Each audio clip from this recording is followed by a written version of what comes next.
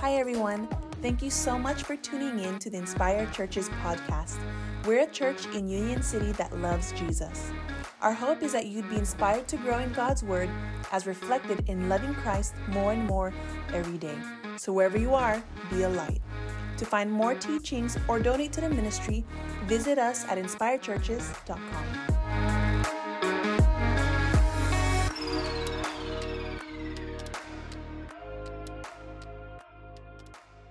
You ever just kind of wake up or show up somewhere, you're just not feeling it? That's how I felt today. I'm gonna be honest. I was just trying to conjure up some energy, and usually most of you know me, I'm pretty hyperactive around this whole place, but just came in today. I was like, I just wasn't feeling it, and I don't know. It's not like a demonic attack, or I'm going into this. Right away, everyone wants to ask you, "What's wrong? Are you okay?" And I appreciate that, but I don't necessarily think anything. But I don't know. I shared it first service, and obviously poor first service. They had to deal with all the lumps and bruises of being the first service. And then the second service gets, But I do want to share it because I felt and talked to a few folks. It sounded like when I said that, people resonated with that. So I don't know if you're here today and you're just not feeling it. It's okay. It's okay. Just, want to normalize. Let's normalize like being open and honest and vulnerable and weak, and know that, I guess in some worlds, we still elevate our pastors to this high place, but it's okay. Like, you ain't feeling it, I ain't feeling it. Let's not feel it together, but let's just trust the Lord, right? Even when we don't feel it, He's working, right? So it's good to know the worship team was praying and heard the Lord on the song. And so I want to just tell you, if you're not feeling it today, you are not alone. But we're going to get through this, and I believe God's going to speak, amen? And He has a word regardless, and the joy of the Lord is our strength, amen? Amen?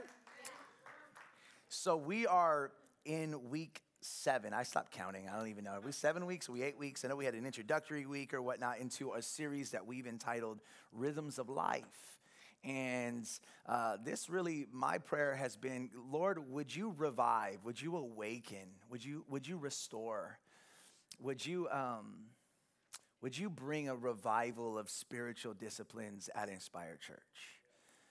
Would you create from this series not just a 6-week journey, but a lifelong reshaping and reorienting in the membership of Inspired Church, that we would desire to participate in the spiritual disciplines regularly, praying, fasting, practicing Sabbath rest, reading the scriptures, normalizing, waking up in the morning and talking to the Lord and reading a psalm. Would this be more than just a 30-day gimmick?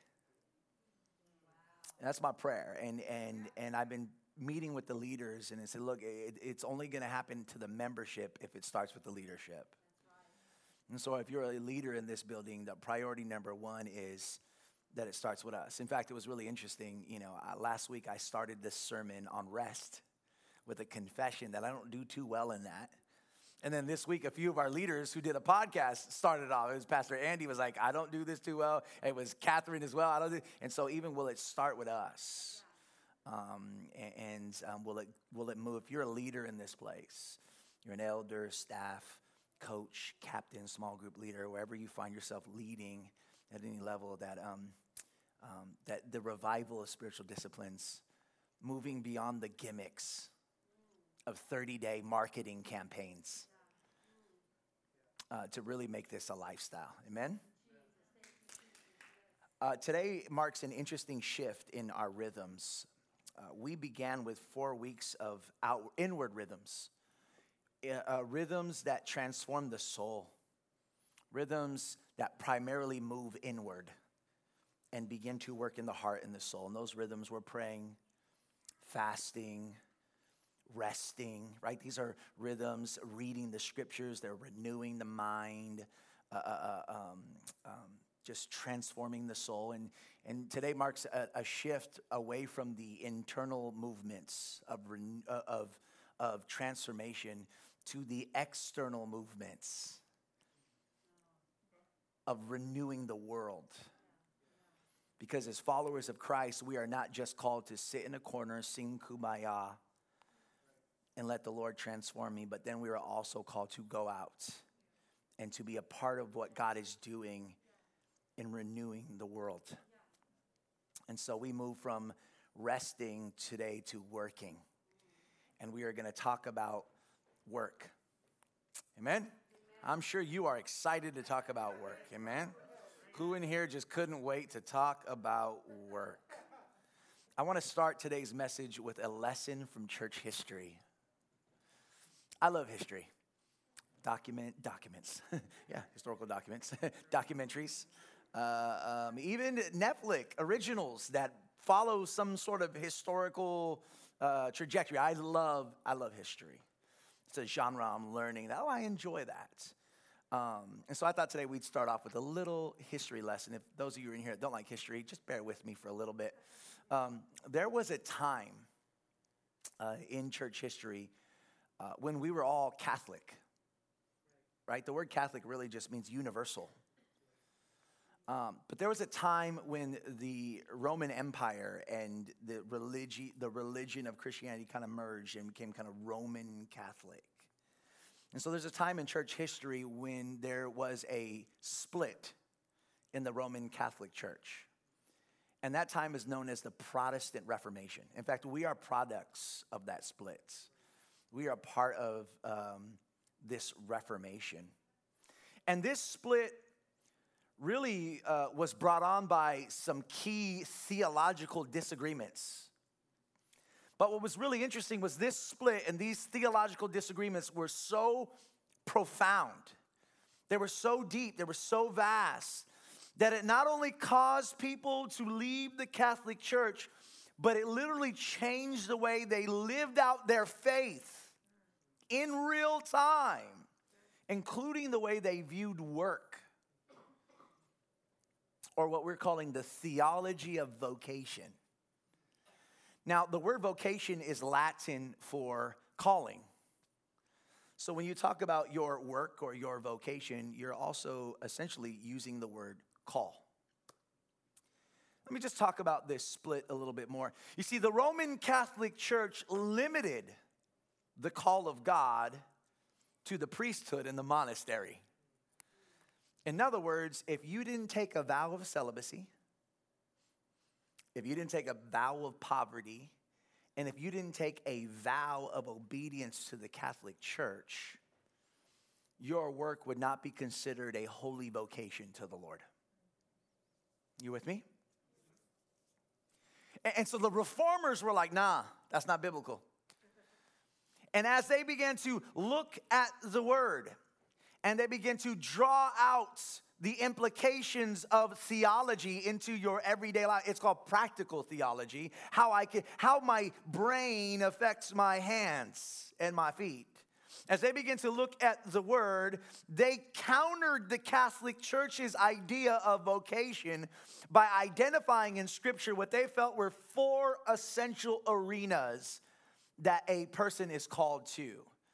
Whereas the Catholic Church would say either the priesthood or the monastery, the Reformers said, no, here are the 4 areas. Number 1 says that we are called to the household. Number 2, we are called to the church. Number 3, we are called to the workplace. And number 4, we are called to the state as citizens. Right? So again, the Reformers said the calling is in the household, the church place, the workplace, and the state, the community. You with me? Now again, prior to the Reformation, only priests and monks were able to connect their work to God's redemptive story. Does that kind of sound familiar for some of y'all in here today? Right. Only the priests and monks could see their daily tasks as holy and worship to the Lord. But a closer examination of Scripture revealed what the Reformers called the priesthood of all believers. And as Paul says in Romans 12, verse 2, and verse 1 is present your bodies. You know what that means? That means your entire life, wherever your body goes, present it as what? Living sacrifices. And then Paul will say, this is your spiritual what? Worship. Your spiritual worship. And so, as the priesthood of the believers, we believe that all who call Christ Lord can connect their work to the story of God. Amen? We believe that all those who have been called by faith to submit to the lordship of Jesus can connect their work to God's work for God's glory. And so my prayer today is really twofold. Number one, that we would be able to connect our work to God's story. That you would be able to walk out of here and connect what you do to what God does. And number two, that we would be able to walk away from today's message with a greater sense of eternal significance in our careers. Amen? There's this dumb dichotomy. A dumb dichotomy is when you try to split two things that shouldn't be split. That says that, there are two spheres of life. They're sacred and secular. But if you're a believer, there's no such thing. All things are unto the Lord. And that's what we're going to discuss today. Are we good? Y'all good with me? All right. Let's pray. Jesus, I need you. So I pray that your word would come from my mouth and be true. And Holy Spirit, I pray that you would take that word and illuminate it in the hearts and minds of every believer and unbeliever in this room. And I just pray, Lord, that you would get all the honor and all the glory. In Jesus' name, amen. Amen. Today I want to survey the theology of vocation. Theology of vocation. And I want to discuss 3 ways that the theology of vocation can help you see your work. You can walk out of here looking at your work in these 3 lenses, okay? So number 1 is the significance of your work. I want you to see the significance of your work in the story of God.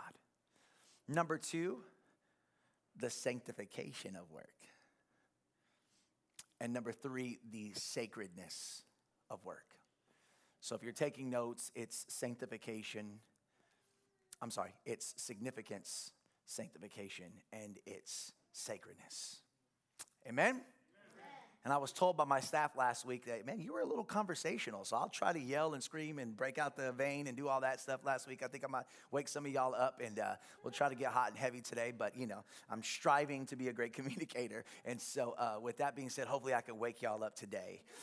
Let's talk about the significance of work. And honestly, what I'm learning, and I don't know for many of you in here that have taught or preached anyway in scriptures, really Genesis 1, 2, and 3 tells the whole story. I mean, we keep going back to the first 3 chapters of the creation narrative where we find so much joy, so much hope, and we see God in it all. And really, I feel like if God only wrote those first 3 chapters of Genesis, we would have a lot. We would even have the gospel in there.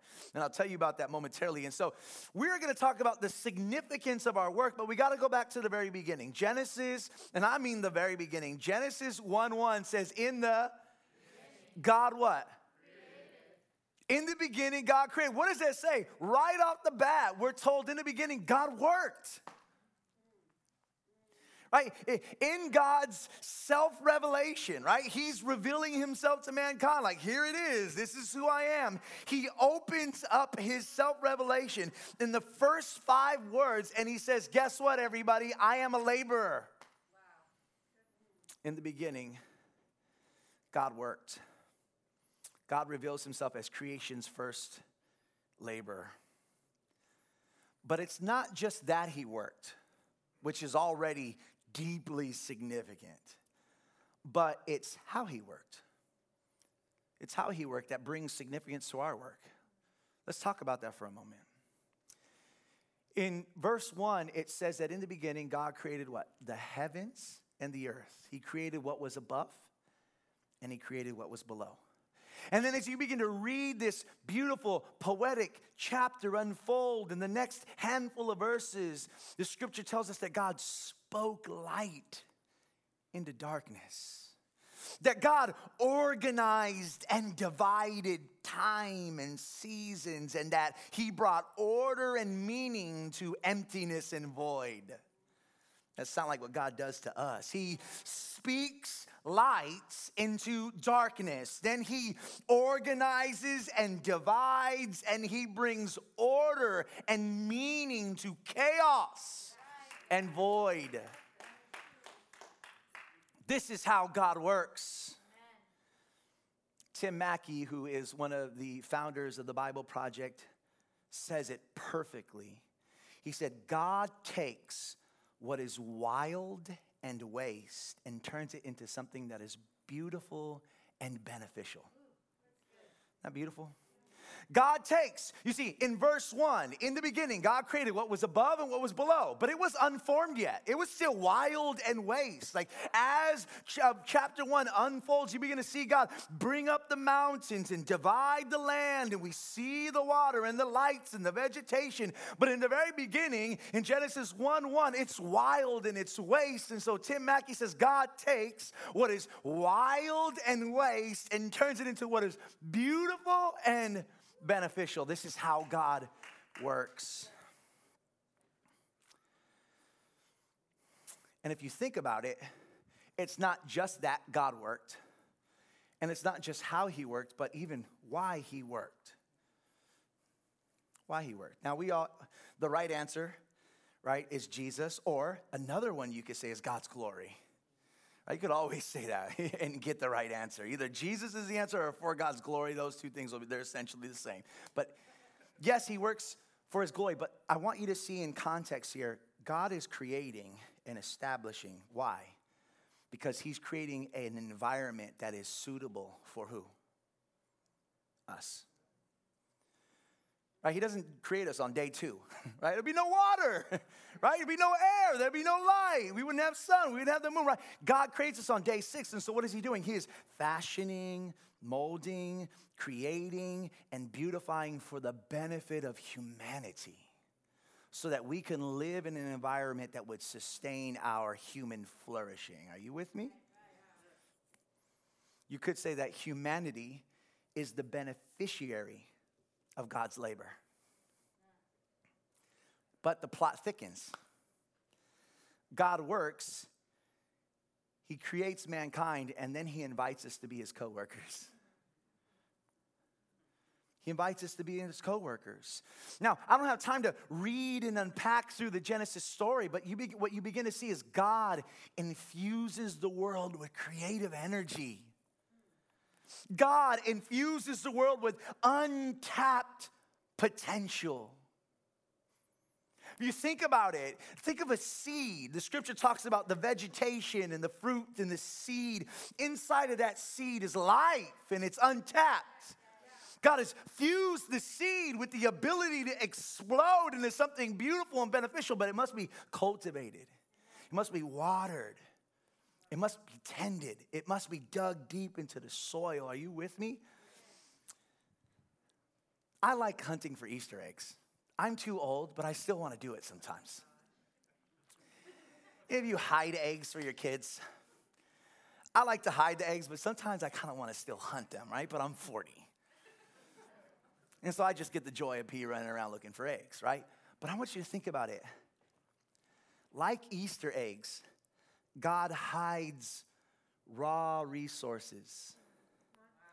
He hides raw materials in the earth, waiting for them to be discovered, developed, and deployed, and made useful for mankind. And in doing this, God invites Adam and Eve to what? Work. He invites them to work. He calls them to cultivate and create, to plant and to harvest and to garden, to organize and divide. God is inviting humanity to co-labor with him in taking what is wild and waste and turning it into something that is beautiful and beneficial. So man images God in his physical labor. We plant and we garden, But man also images God in his intellectual labor. We organize, we divide. Are you guys with me? And this is probably the key here. And I need you guys to see this because this is where everything is going to shift and change and everything is going to hinge here. Here's the key. And what we realize is that work preceded the fall. Some of you are like, okay. Some of you are like, ooh, that's good. Some of you are like, oh, yeah, work preceded the fall. What does that mean? That means that as much as you may want to, work is not the result of sin. Work is a gift. And don't we see that sometimes? Don't we capture that in glimpses? Like every once in a while, do you feel like really good about your job or your thing that you accomplish? Every once in a while, we capture the reality that work can be what? It can be good. It can be good. And so what we see in this Genesis narrative, this grand story, it has tremendous impact on the significance of work. So let's talk about the implications of that. Let's get practical for a moment. Is that okay? Okay, number one, here's what we can draw from that. Really practical. Work is for the benefit of others. Right? I mean, God worked, but his labor was for the benefit of others. He beautified and made it beneficial so that others could come and enjoy. You see that? And so when we look at work as a gift from God, we look at work as something that what? Benefits others. I love this. Only God can bring meaning to our work. Amen. Amen. Think about Darwinism for a minute. Darwinism ultimately views work as an evolutionary necessity, right? We have evolved. We've evolved, right? And Darwinism basically reduces the motivation of our work to survival. Does that make sense?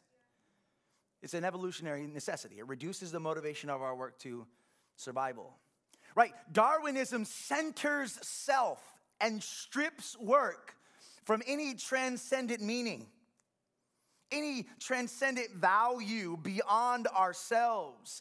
And so Darwinism and its ultimate idea of work builds a kind of script in our minds that says, I get up and go to work because this is what I have to do to what? Survive. You see that? Darwinism, it steals the gift of significance. And it demeans work to a means to survive. Biblical creationalism, however, elevates the motivation of our work beyond ourselves. Amen? And like God, and like God, and like God, you see that? And like God, when we work, we do it so that others could be blessed. Y'all see that? And so for us, work becomes more than just a paycheck or a promotion, but it becomes a pathway and a passion to bless the world.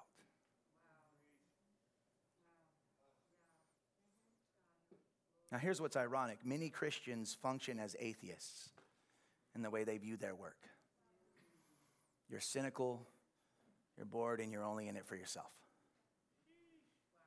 And many atheists function as creationalists in their work. Why you say that? Because it feels passionate and purposeful. In fact, if you do all the research and all the studies, the majority of successful industries and businesses are in this world were because they primarily developed something that what? Helped people. We hear that all the time, don't we? I mean, any entrepreneurs in the room, if you ever sit with entrepreneurs that have been truly successful, they're not even Christians. But they will all tell you at some level, the reason why they were successful is because their primary pursuit was what? Helping someone. And those of us whose primary pursuit is to turn a dollar ends up not producing a business that is in any blessing, any beauty or help. I know. Thank you, brother.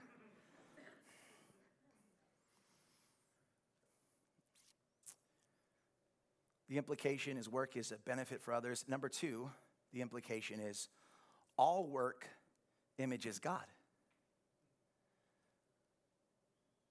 provided it's not prohibited in Scripture. Some are like, oh, okay. Right. Yeah, not giving, you know what I mean? Like, oh, wow, that just justified what I do to make a buck. No. Provided it is not prohibited in the Bible. Amen? Okay, cool. Amen. All work images God. Watch this. When we work, we become extensions of his common grace. Y'all know what common grace is? Do you know that God extends his grace to all of his creation? Whether you're a believer or not. Whether you're a Christian, a Buddhist, an atheist, a Muslim, or you're agnostic to this whole thing and are unsure, you are a recipient of God's common grace. The fact that you woke up this morning, the fact, right, this is common grace. The world isn't falling apart. God is holding it together, whether you're a Christian or not. He extends his common grace to all mankind. And so when we work, we image God by being extensions of his common grace to the world. We become the literal hands and feet of Jesus. I love this. God heals us through doctors. And some of us are so fundamentalist. We only believe God heals us when someone prays. It's got to be magical and mystical. There's no way practical reality God works through that. I can go off on this. Science, we're going to keep going. Here we go.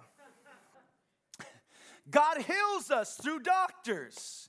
He serves us through baristas. He protects us through police officers. He feeds us through farmers. He teaches us through teachers. The reformer Martin Luther calls this the mask of God.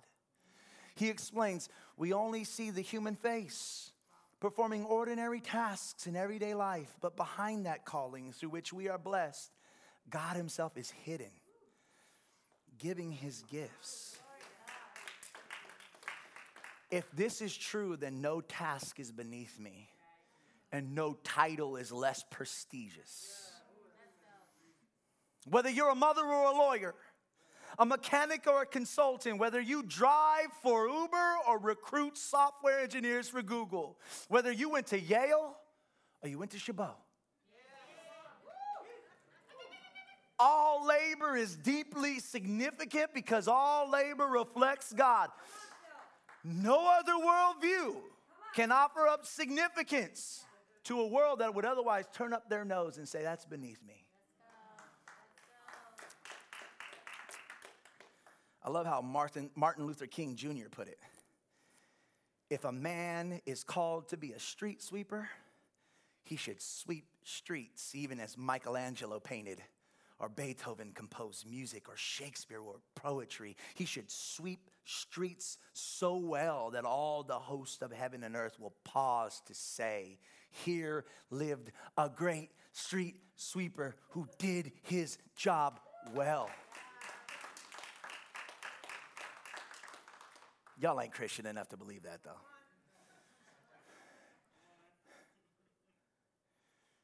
The third implication from this point of significance, this is going to be really anticlimactic. You ready? Here it is. Don't be lazy. So don't be lazy. If work is significant, if we image God in our work, don't be lazy.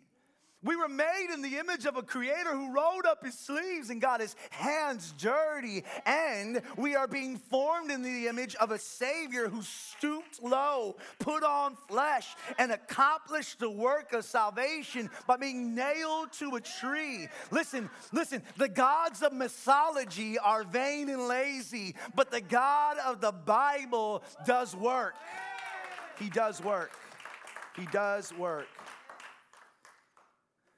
He takes what is wild and waste, and he makes it beautiful and beneficial.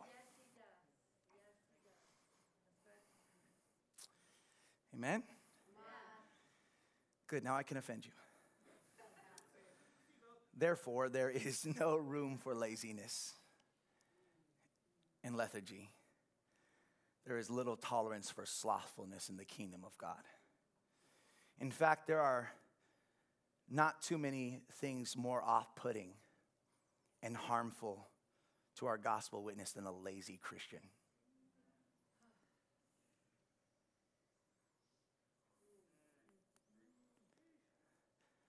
I think we get it a little twisted, don't we? God's Sabbath one day, y'all. But Pastor, you just talked about Sabbath, right? But he worked 6 days.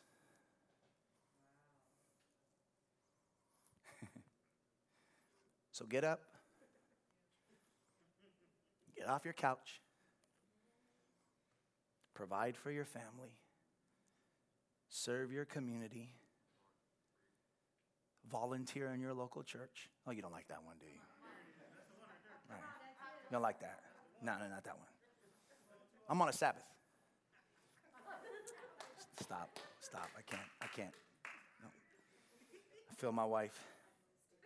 I feel the grace of God telling you you're a liar. Stop it. Just kidding.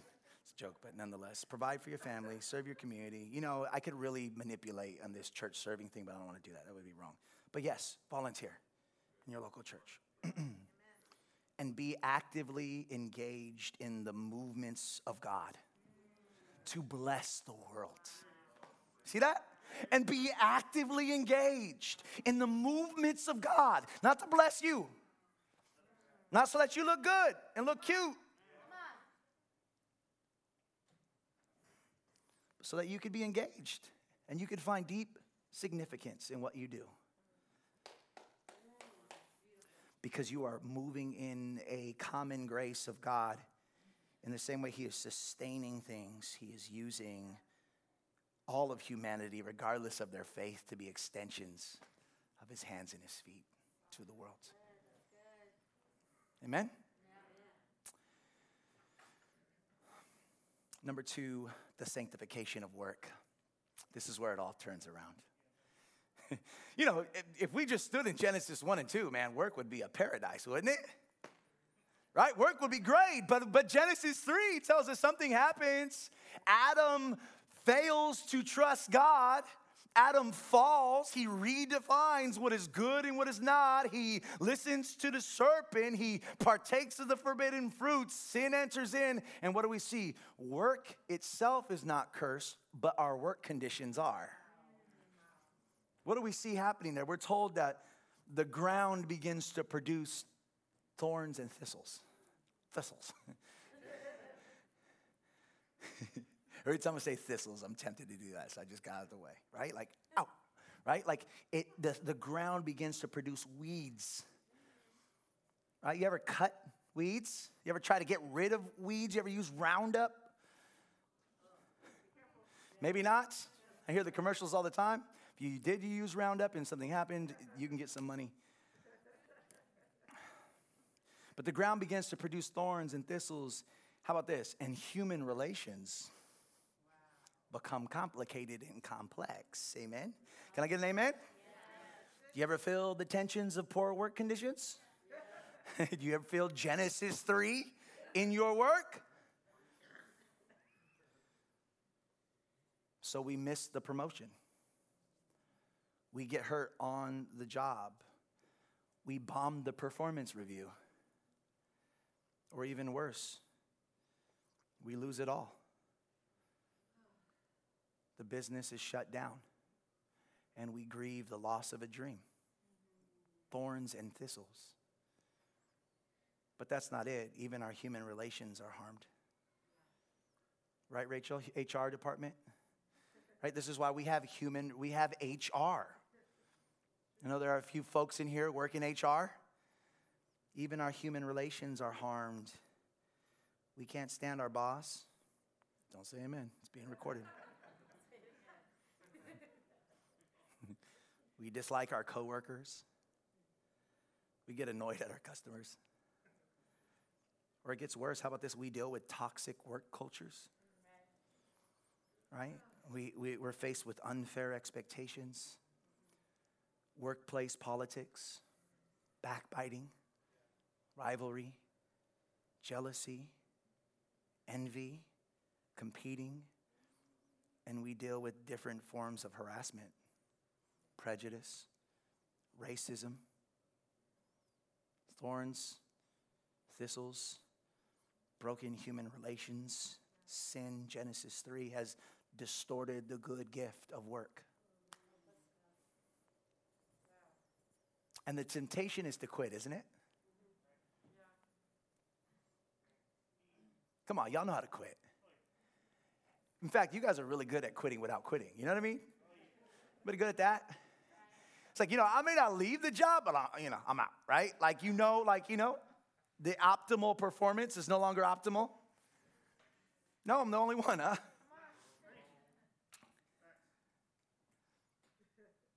But what if one of the primary ways God forms you into the image of Christ is in work? Now, I am not suggesting, and I always have to make this doesn't mean stay in a place where you're being abused. You hear what I'm saying? I'm just saying in the natural, normative ways in which sin has broken relationships, so on and so forth. What if God is using your work to sanctify you into the image of Christ? Matter of fact, I heard a pastor say, if I gave you $1 million, let's say I told you I can give you all the money you ever wanted so that you would never have to work again, would you take it? Right? Now the first answer is yes, but what if I told you that'll harm your soul? Because what if I told you that one of the primary ways in which God fashions you into the image of Christ is through your workplace?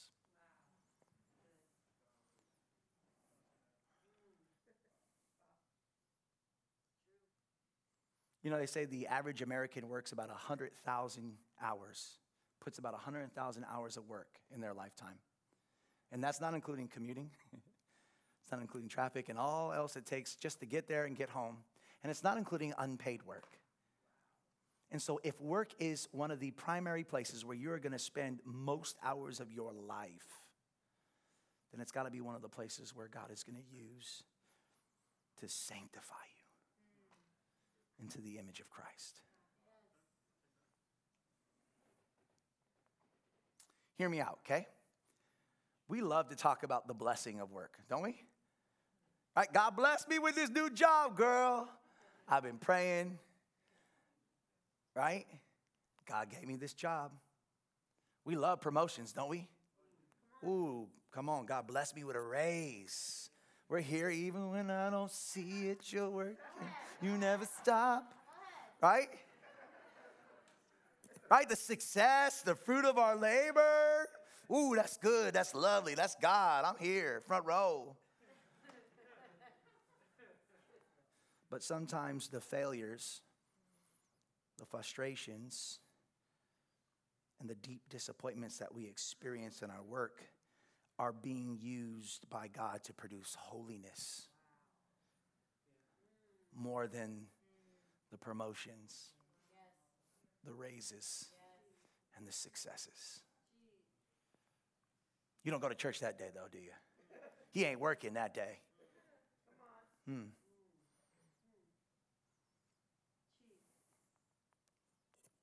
Y'all hear me? Have you ever thought about it like that? Many times we fail to see how God could use the suffering of our workplace to bring about the fruit of His Spirit in our lives. Maybe God is testing you. Maybe God is exposing you. Maybe God is revealing character flaws within you. Maybe your workplace is becoming a mirror of wisdom, that if you would just stop running, avoiding, and blaming, you would actually see the Spirit inviting you to grow up, mature, develop the fruit of the Spirit. It's always someone else's problem, huh? So number one, God, the work, vocation, calling, He brings significance. His story brings significance to our work. But His story also brings sanctification. And understand that we are being formed into the image of Jesus. So if you're in here today and everything has gone wrong, could that be a blessing? Could that be a gift? Finally, number 3, the sacredness of work. We go from significance and sanctification to sacredness. Now, I want to point out 2 sacred truths, and the team can hold off until I get to mission. I called you up a little early this last service, so I want to talk about 2 sacred truths that'll help us begin to look at our work as a holy vocation. Amen? So I was like, man, my work ain't holy. Work is a holy vocation. And I want to call you to 2 elements. Number 1, work as worship. And number 2, work as mission. Amen? Yeah. Work as worship. I'm going to read from the text, Colossians chapter 3. We'll have it for you here on the screen. Colossians chapter 3, verses 22 through 24. And I'm going to read a particular section about bondservants and masters. Please don't read American slavery into this. Think of employee-employer. Are you with me? This is kind of ancient speak here. Colossians 3, 22 through 24. Scripture reads like this. Paul says to the church at Colossus, bondservants, employees, obey in everything those who are your earthly masters. Not by way of eye service as people pleasers. In other words, y'all do the job when they're looking, the boss is around. Not by way of eye service as people pleasers, but, ready, with sincerity of heart, fearing the Lord. Whatever you do, work heartily as for the Lord and not for men, knowing that from the Lord you will receive the inheritance as your reward.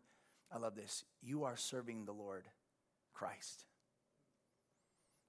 Paul writes to a community that has learned how to compartmentalize their lives. Y'all know what I'm talking about? To a community that only images Christ on Sunday at church, but not at work. Paul reminds them the supremacy of Christ, which is the theme of Colossians, the supremacy of Christ in all things, not some things, including what? Their work. Paul reminds them that Christ is supreme in all things. You see, when you work, you do not work for yourself. You do not work for your employer.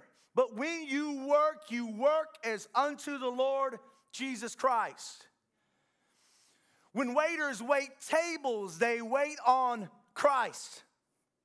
When nurses interact with patients, they interact with Christ. When accountants do taxes, you know whose taxes they are doing? Christ.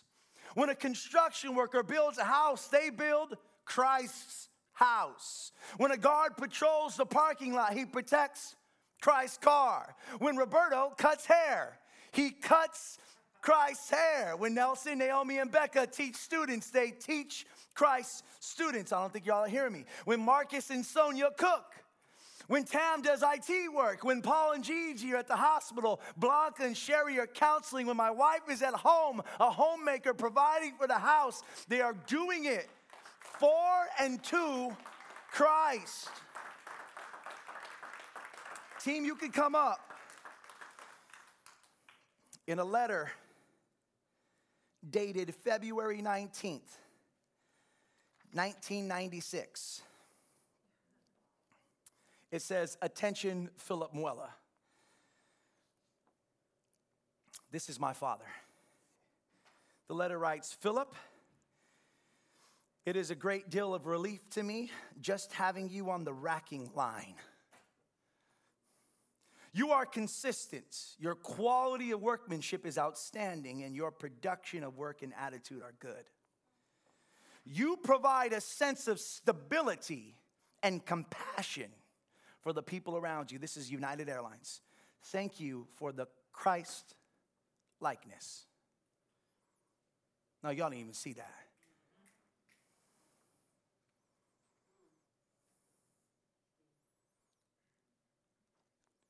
Thank you for the Christ likeness you display by being an outstanding employee.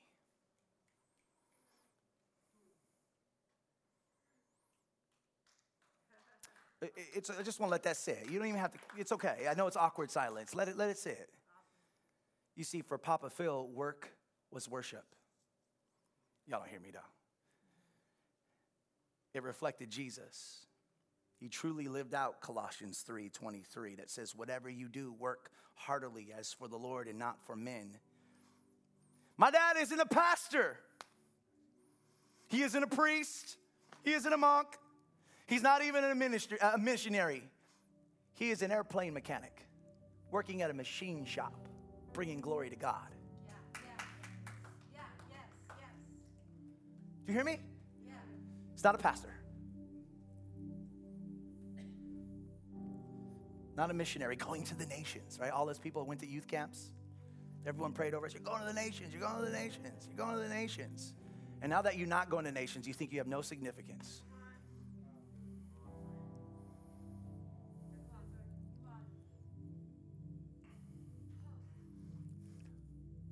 Man.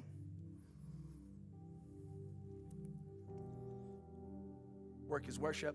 And finally, and we're closing here, work as mission. I'm going to give you the grand narrative, the big picture of God in 4 scriptures. Ready? The first one is found in Genesis 1:28. This is known theologically, theologians, scholars, whatever you want to call them, people who just do a lot of reading. They have called this the creation mandate or the culture mandate, the cultural mandate in Genesis 1:28, right? It's God's divine job description to Adam and Eve. You ready? Here it is. It says this, and God blessed them, and God said to them, notice the first time God speaks to them, it's recorded in scripture. He says, be fruitful and multiply and fill the earth and subdue it and have dominion over the fish of the sea and over the birds of the heavens and over every living thing that moves on the earth. You see that in Genesis 1, God creates man and gives him work to do. Fruitful, multiply, exercise authority.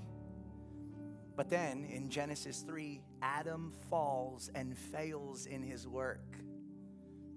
You see that? In fact, what he should have dominion over will now have dominion over him. Things, stuff. And he'll pass that to all of us, all of his descendants. We will no longer be able to have authority and dominion. Sin has authority and dominion over us. As a result, our work conditions will become cursed. Thorns, thistles, and complicated work relationships. And Adam will become too weak to accomplish the task of bringing God's dominion and authority to the earth. In fact, Cain and Abel will experience workplace violence. It'll be in the field, over work. Cain's work and Abel's work. And the jealousy and rivalry in that will cause one to kill the other.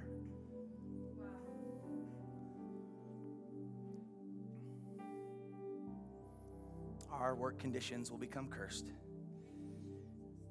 And Adam will become too weak to accomplish the task of God's dominion and authority and reign over the earth. But it's in this setting of the curse in Genesis 3 where a promise is made. There's a promise made in Genesis 3. The gospel is preached in Genesis 3. Doesn't he say that Adam and Eve, you will continue to multiply and be fruitful? And that one day from your fruitfulness will come a seed, a child. And that seed, what will it do? That seed will stomp, his heel will be bruised, but he will stomp on the head of the snake.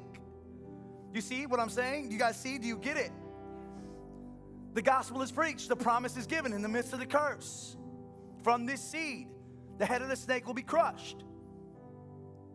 And the seed will finish the work that Adam failed to accomplish.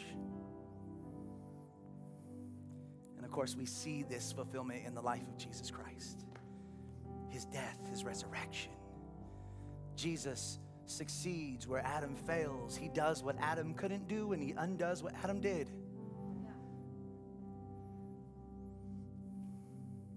And now we see the rule and dominion of God will continue through the advancement of the gospel of Jesus Christ.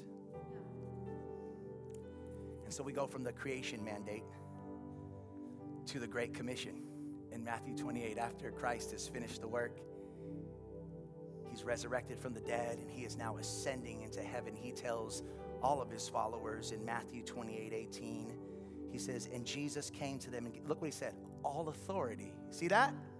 You see that authority that was given away by Adam? All authority, dominion belongs, what does he say? All authority, and then he goes, on heaven and earth. You see the Genesis motif right there? Heaven and earth. All authority in heaven and on earth have been given to me. Therefore, here goes your divine job description, right? Go, therefore, and what?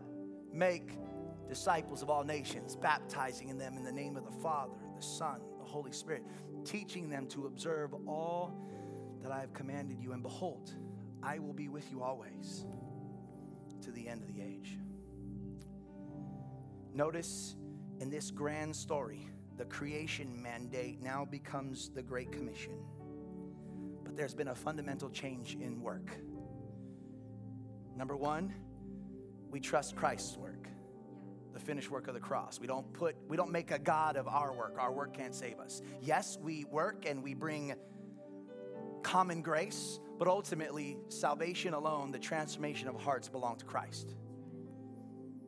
Work changes. And look, we are still called to multiply. You ready for this? We're still called to be fruitful and multiply, but not by birth, but by belief. We are still called to multiply, but our multiplication will not come by the birth of more children, but by the rebirth of God's children. You see, when somebody who doesn't know Jesus puts their faith in his finished work on the cross, we are born what? Again. And we become a new creation. And so now the primary vocation of God's people, submitted to God's authority under the lordship of Christ,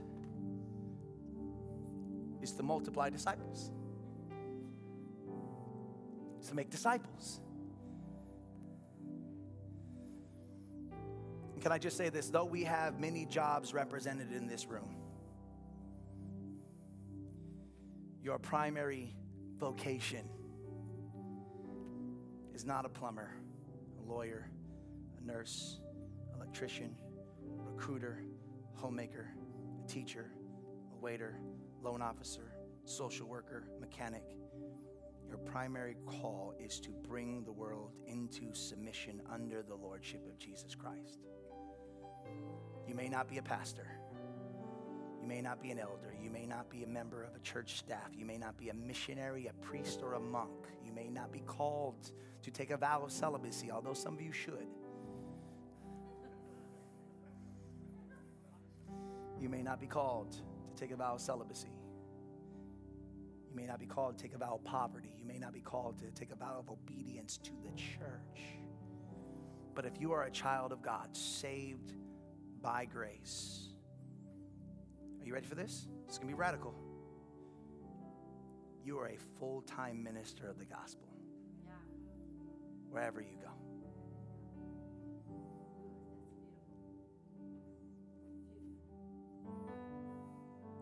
Doesn't that kind of change the way you see that argument you have with your boss?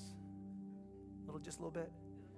Does that change the way you see how you treat your coworkers? Doesn't it change the way you see? You go from an evolutionary necessity of survival to a transcendent meaning, a beautiful, bigger story, a narrative by which you are a part of and making all things new. And even though work conditions have been cursed with thorns and thistles and dysfunctional relationships, you've been called to image God in your work. And you've been called to preach the gospel of Jesus Christ. Amen? And so I'm going to say a prayer for you momentarily. But I'd love for us just to sit, respond, sing, worship, whatever you need to do, but allow the Spirit to take this word, let it resonate deeply in your heart, no matter what job you have or where you find yourself, because Monday morning is coming.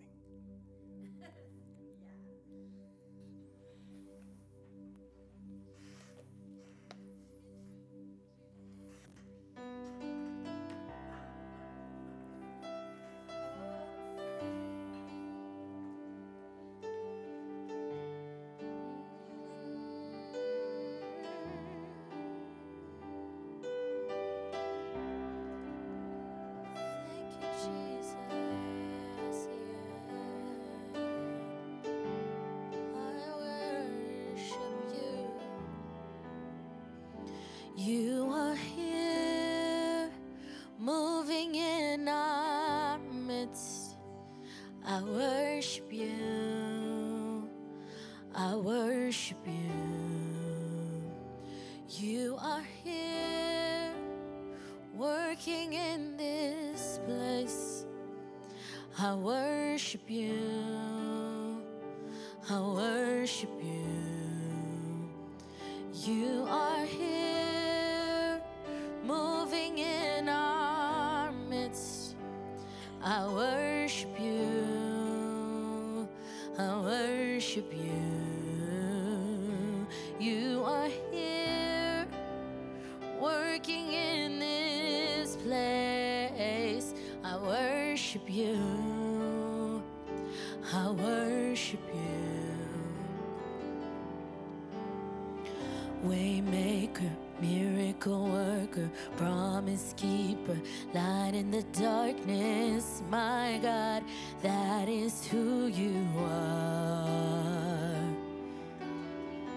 Waymaker, miracle worker, promise keeper, light in the darkness, my God, that is who you are.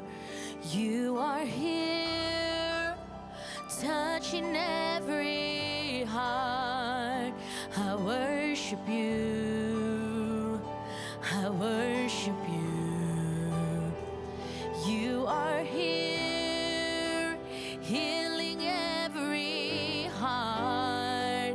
I worship you.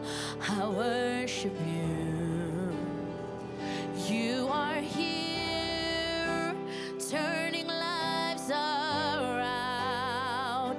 I worship you. I worship you. You are here, mending every heart. I worship you. I worship you. You are waymaker, miracle worker, promise keeper, light in the darkness, my God, that is who you are. Waymaker, miracle worker, promise keeper, light in the darkness, my God, that is who you are. Call him waymaker, waymaker, miracle worker, promise keeper, light in the darkness, my God, that is who you are. You are waymaker, promise keeper, light in the darkness, my God, that is who you. Come on, just tell him today, that is who you are. That is who you are. That is who you are. And that is who you are. Come on, just call him a waymaker. Waymaker, miracle worker, promise keeper, light in the darkness, my God, that is who you are.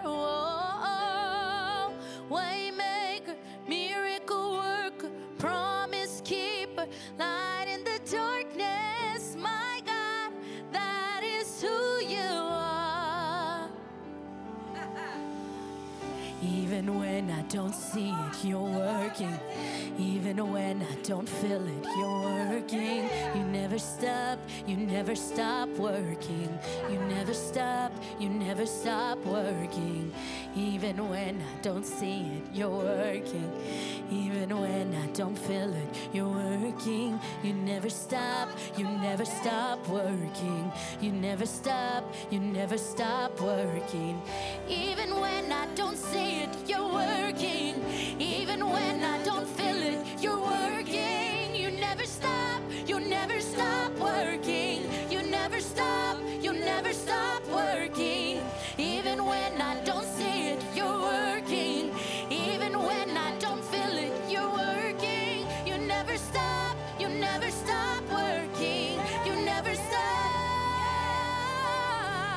Waymaker, miracle worker, promise keeper, light in the darkness, my God, that is who you. Come on, just make it personal today.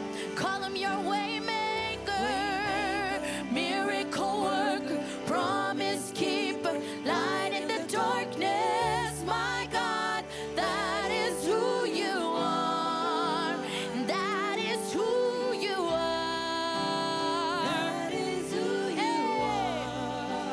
And that is who you are. That is who you are. That is who you are. That is who you are.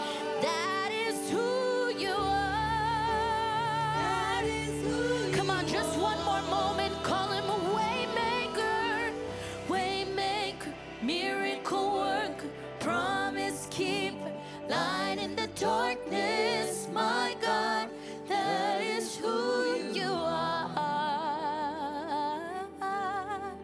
Waymaker, miracle worker, promise keeper, light in the darkness, my God, that is who you are.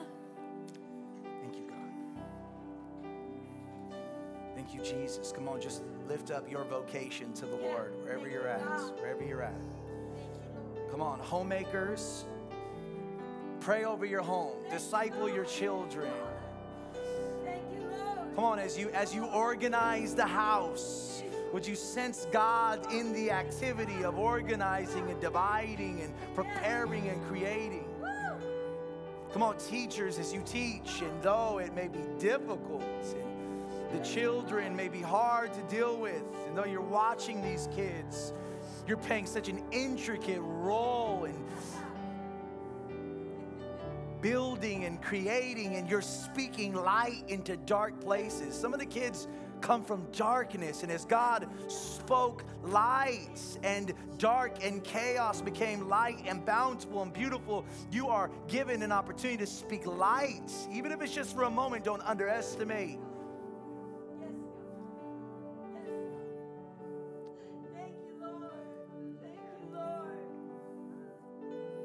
Jesus. If there's anybody in here struggling with their status in life, you're insecure about your vocation, you're insecure about your career because you have looked at career as a form of identity. You've looked at career to define you and determine whether you are successful.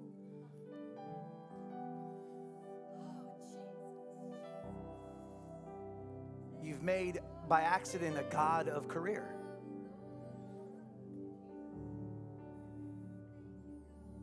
Would you just submit that wrong thinking under the cross of Christ?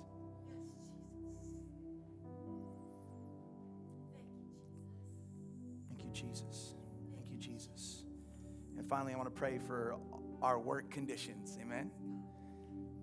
I want to pray if anyone is in this room experiencing tensions of the curse, tensions of the fall, thorns and thistles and complicated relationships. And so, Heavenly Father, I just pray all over this room.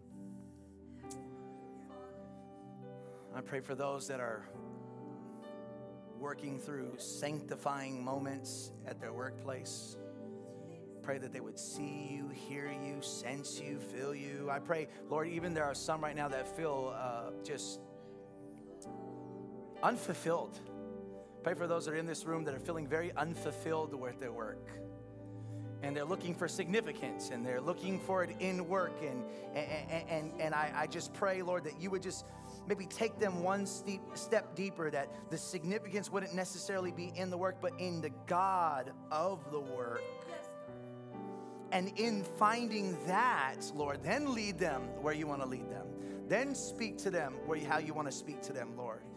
And Lord, I'm not saying that changing jobs is bad. Maybe there are some people in this room are changing careers or looking for new. It's not a bad thing, but God, I pray that it wouldn't be the career where they would find status and identity and significance, but it would be the God, the Lord of work, the one who labored.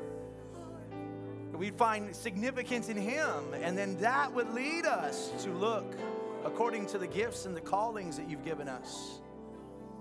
Help us to rightfully place you as Lord over everything, and no matter where we go, that we never forget our primary call, our primary vocation is to be a follower of Christ who makes disciples. We don't have to be pastors, missionaries, priests, monks to be able to love people like Christ, to be able to lead people to Christ, to be able to listen to the whispers of the Holy Spirit throughout the day as we image Christ. So Lord, I just thank you for this room. I thank you for this church. I thank you for what you're doing in all of us. And I ask that you would be with us as we leave this place. You are worthy. Christ, you are supreme over everything, not just Sunday. But you are supreme over everything, every task, every day. May you get all the honor and all the glory from our lives. In Jesus' name, amen. Amen.